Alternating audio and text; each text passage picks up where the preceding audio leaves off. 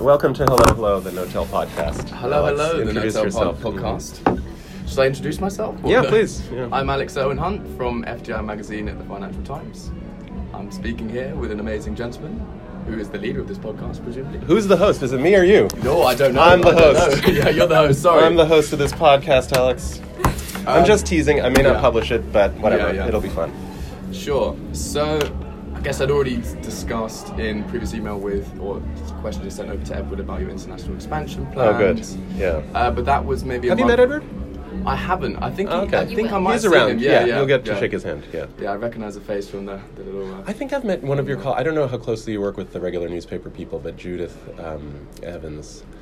Do you... No, I think it's weirdly siloed as an organisation because we have on a lots different of floor, separate... different cafeteria. Yeah, and we've just moved offices, different floors. Oh, that disgusting office building, that old FT one. Is that the one you're in? That's been and gone. The past. Well, Good. This is the last week. Oh, thank this heavens. Is the last thank move. heavens. But yeah, we are in a beautiful, open, agile working space. Oh, now, sweet. Which has made Are there a massive couches? difference. There are towards the side. Are there high tops?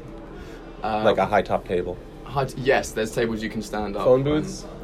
There are a lot more meeting rooms, which makes a massive difference because it was always people fighting for a room to give interviews and that sort of thing. Daylight? A lot more daylight. So essentially you have a central column, which is just an open column apart from the lifts, and then each floor is like almost a donut shape, and it's just open plan for the journalists, and they've now moved commercial people to the side. So it's certainly made a far more... Is it quieter? Weirdly not, actually. It depends. I mean, there's particular teams that are slightly louder than others, so maybe they're further away. They talk to each other or they talk on the phone? Bit of both. Yeah. But certainly there's a lot of phone So you guys calls must have to talk a lot on the phone. But you don't do that in a meeting room, you do it at your desk? Well, it depends. If I'm having a very important phone call, I'd like to take a room for myself. But like your everyday interview with some source or whatever, you'll just do at your desk? Yeah, if it's a quick call with an analyst for a news piece, it'd probably just done at the desk to get it out as quickly as possible. Yeah. But I guess it all depends. Sorry for my excessive interest in your office. It's very endearing, and I'm very interested in your offices, so it works both ways in that sense. So from the questions that Edward answered, he mentioned that you basically, and this is this whole modular idea, that you can cater to business needs, and that's very easily changeable. I just was thinking in terms of your business model, how is that part of the set subscription or fee that you're already charging them, or is it on top of that? Yeah, there's flavors. People might want something a bit fancy, and so we might have to adjust the price to reflect. But the core is just pay something every month to get everything you need. Yeah. That's the core. And it has never been like that before. This real estate business is absurd if you look at it with fresh eyes. It's as if you ordered an iPhone from Apple and had to assemble it yourself upon delivery. Yeah. There are so many little bits and pieces you have to figure out and understand and whatever. And so our thought was, hey customer, you have a business to run. Let us just deal with it for you. Everything, like even moving in or cleaning up or, the furniture. And your needs will change. I mean, an essential capability we've had to develop is the ability to tailor and mass produce masterpieces for customers that are utterly bespoke for them, but from a set of strategies, recipes, and tools that we deploy regularly with really high velocity. I mean, we're opening a dozen offices a week all around the world. Yeah. There's no one who does that. And as the dozen increases to 100 a week, no one will catch up. What we've had to do, though, as we are pushing through so much velocity, is figure out ways to do it faster and bespoke in a way that is incredible and delightful and wonderful, but fast. And then that can change. Yeah.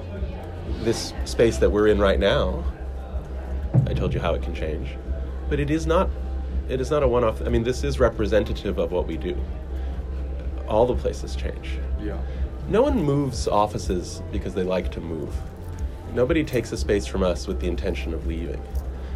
People leave an office because it's too big, too small, or doesn't work right. Those are the three problems.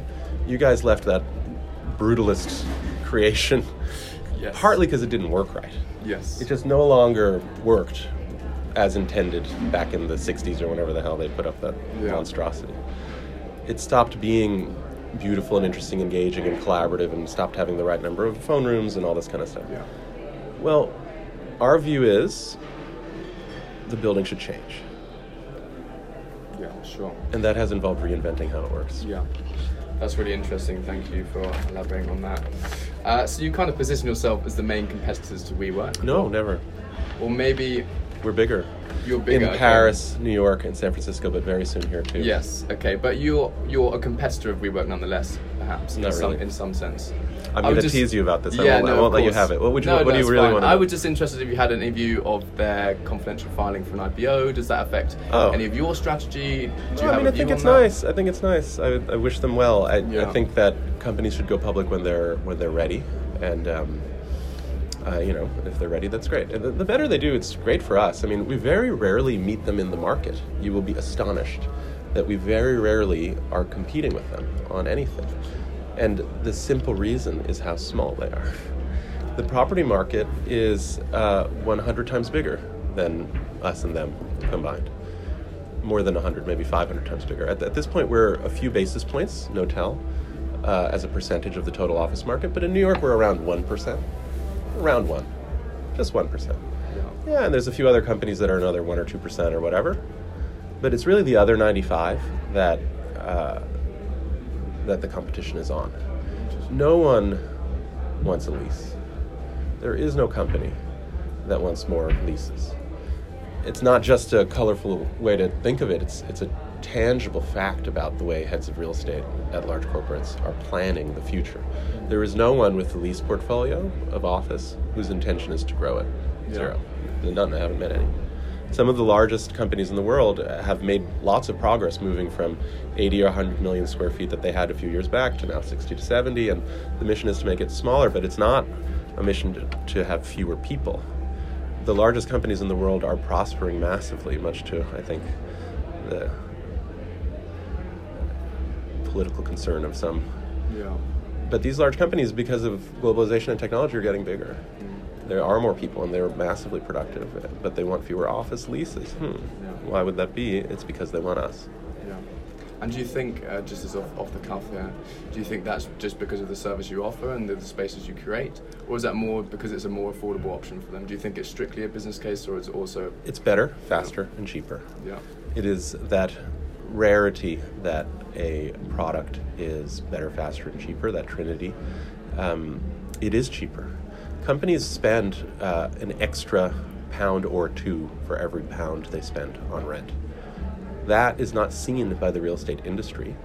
They just collect their pound of rent and are happy. These other couple of pounds are wasted. They're spent so inefficiently and poorly, very slow, and it's miserable. If they give us the opportunity, we save the money, yeah. And often we get the opportunity when they would also like a better place and have it faster. Companies are often searching a year or two in advance of a need. This move for the FT probably took quite some time. Yeah. Companies are doing deals with us in weeks or days or hours. We did a deal recently, our first deal that took 1 hour. Wow. It came faster than a pizza. The people were in at 9 a.m. Yeah. They signed it at 8:15 in the morning, and they were in a beautiful office in the exact spot they wanted to in an hour. And I think that isn't a one-off thing. It's just a new high watermark in the way that our business is working.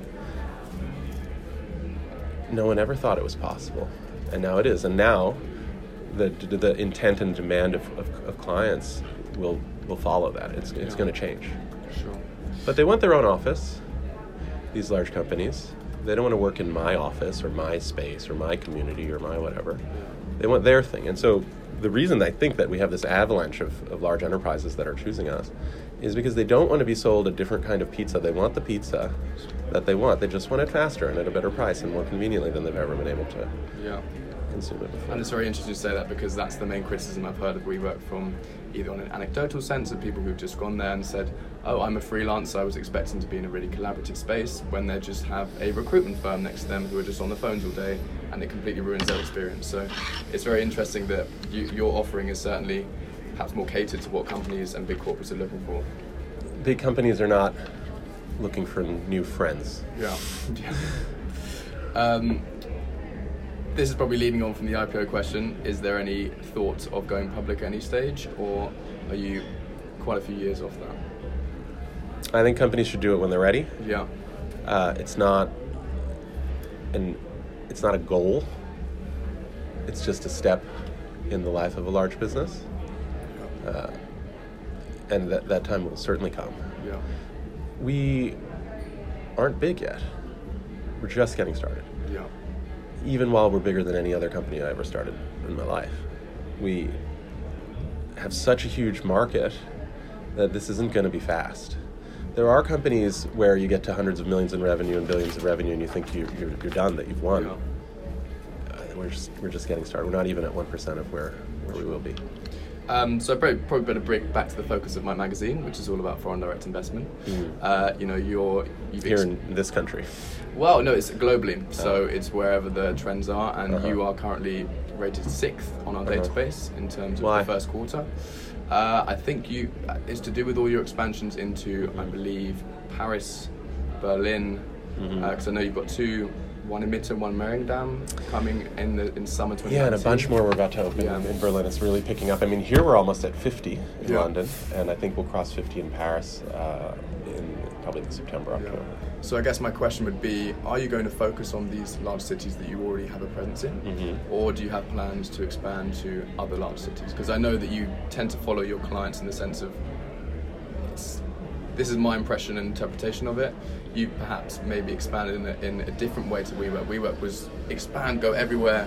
We just want a presence everywhere. We want to be the first mover. Whereas you very much, in my view, taken a smarter, more measured approach where you have just gone to the big cities where there are clients there, or maybe where you already have clients in one particular city and they have a presence elsewhere. So bring back to a general question, are you planning to just expand where you already have a presence, or are you planning to expand to other cities? 40% of GDP happens in 30 cities. So why fuck around with all the rest of the... Yeah. That 40% is office workers. People don't work on farms anymore, and soon they won't work in factories either, but total global output continues to grow. It'll double in 50 years. The world's getting richer per capita. Cities are now 50% of global population. 80% in rich countries. It's a 5,000-year trend that I think will continue. Yeah.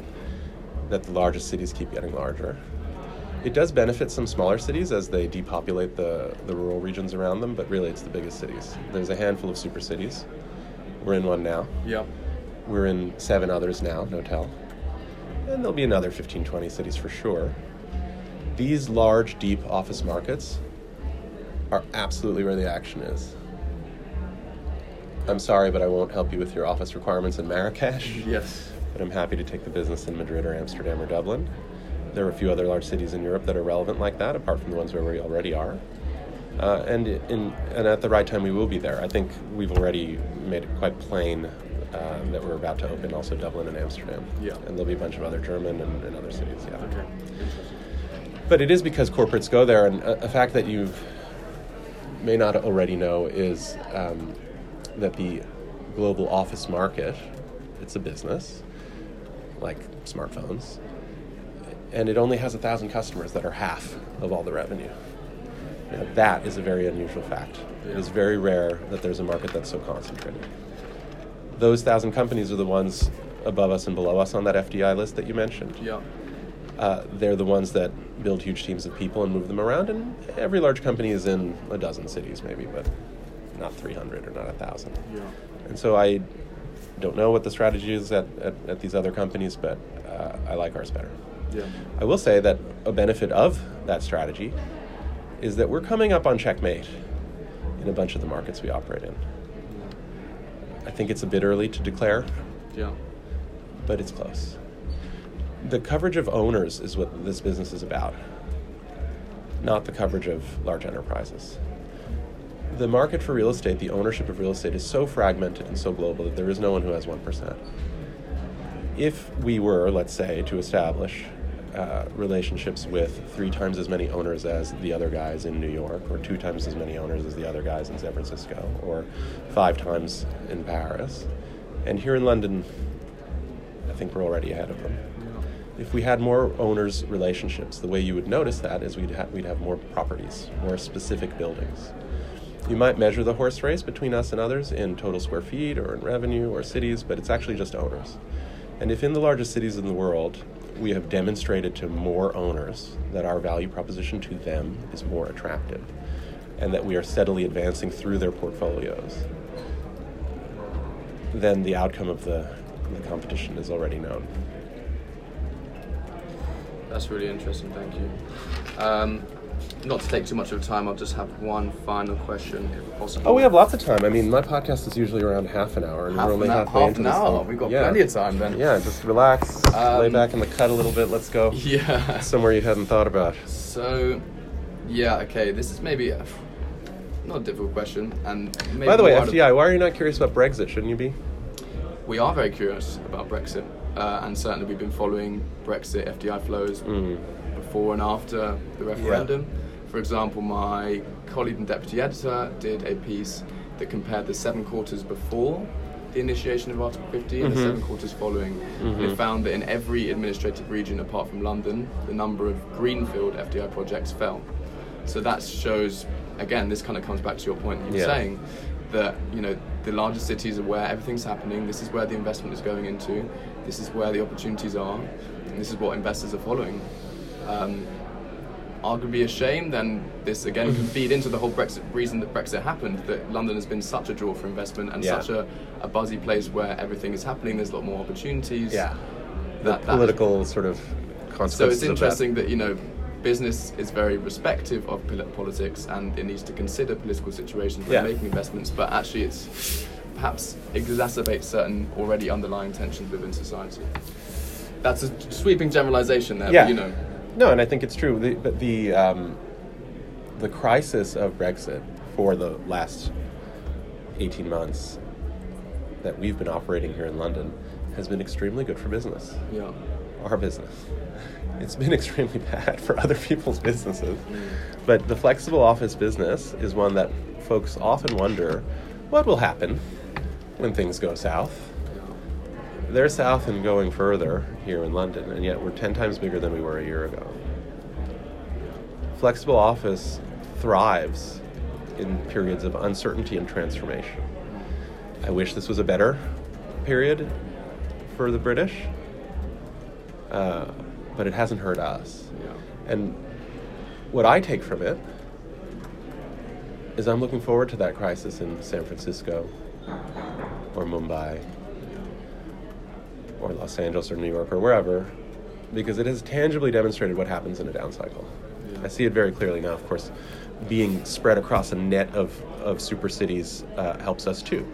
So the troubles in London, even if they were a net downdraft, they have helped us a great deal in Paris, and very soon you'll see the benefits in Amsterdam and Dublin. But they've helped us in London and around London, and our strategy has been designed to profit from that transformation. And that's also another question I've just thought of. So you made 2 acquisitions, one of which was Ahoy Berlin, another which in Berlin, of course, and Deskio in Paris.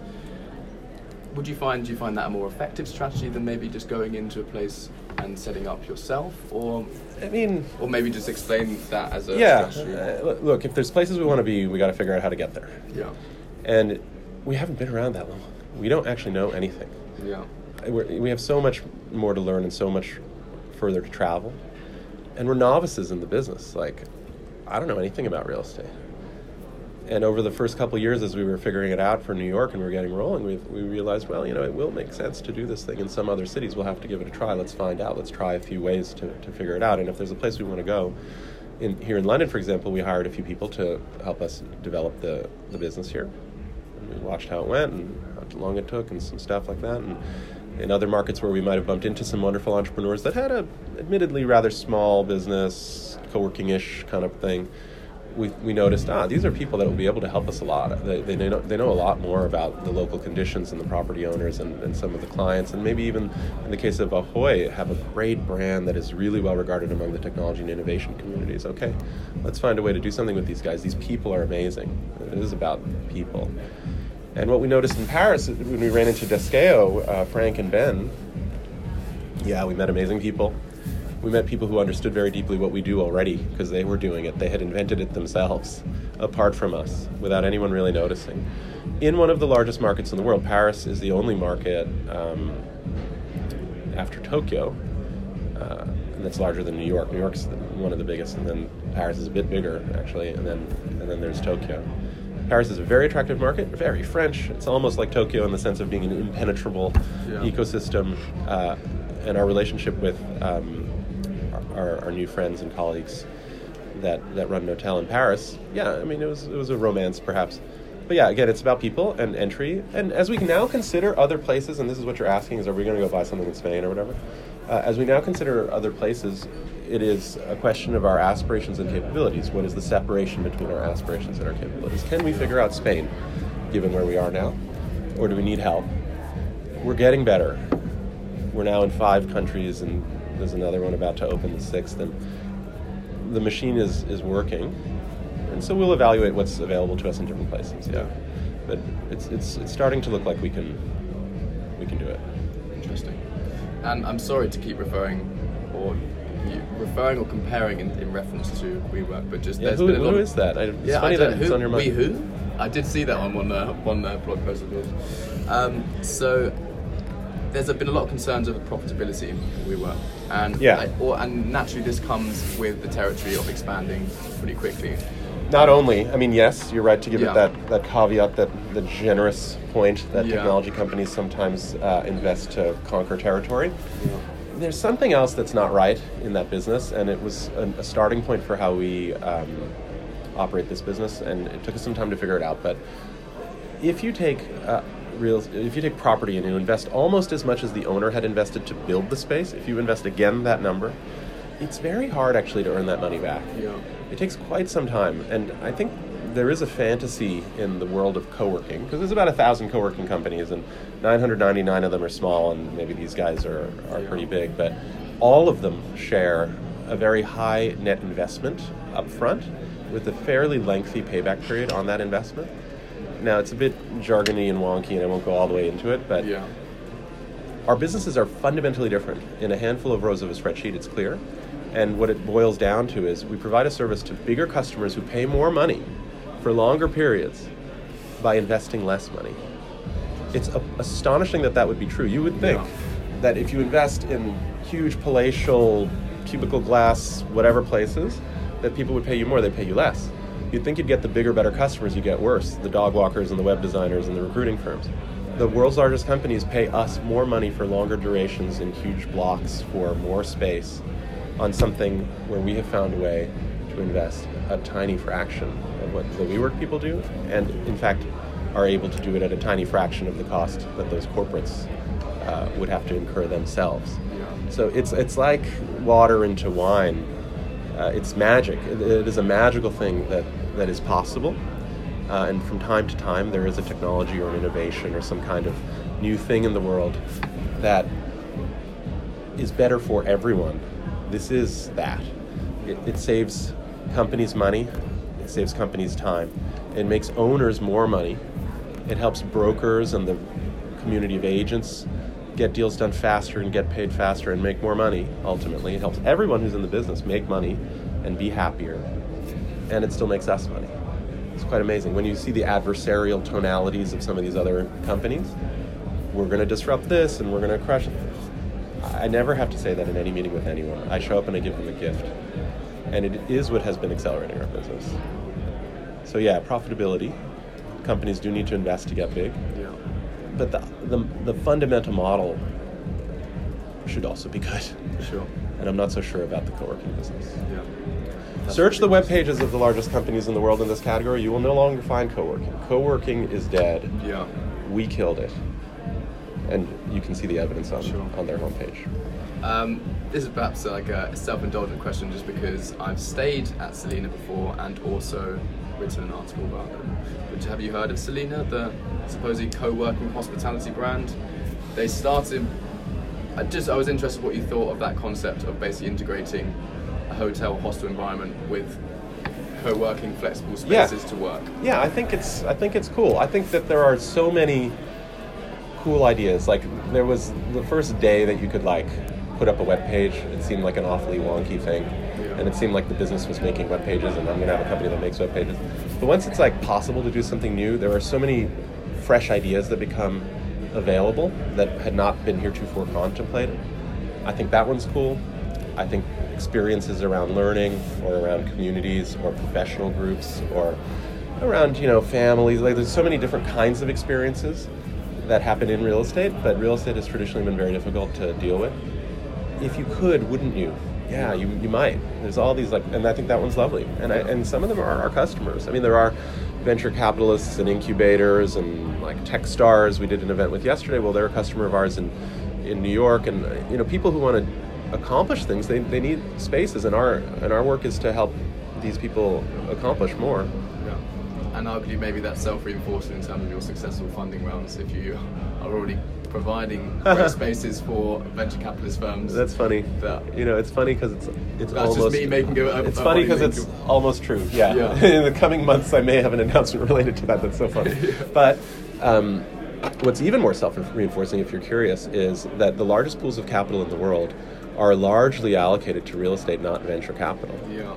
If you're the everyday $1 billion sovereign wealth fund of whatever country, $1 trillion, you're in like 20 to 40% real estate. In private companies and growth capital, it's like 1%. Yeah. There aren't enough startups in the world to fund. It's actually in real estate. But it's so rare that a transformational company over in this column, the little tech innovation column, can come and change the 30 to 40%. It's really it's colossally, it is transformative to the asset. Yeah. And these guys own a lot of real estate. If it could double in value, because people are able to get so much more out of it, then you've taken $300 billion and made it $600 billion. It's like, it's not something anyone's ever seen before in the real estate category. You never go to a meeting and have someone say, oh yeah, you know how your building's worth whatever, do this thing and it'll be double. Yeah. But that's what our thing does. Amazing. Those are my questions. Thank you so much for taking the time. I hope I've filled in a little bit of your podcast also. Yeah, thanks for being on Hello, the No Tell podcast. Hello, No Tell podcast.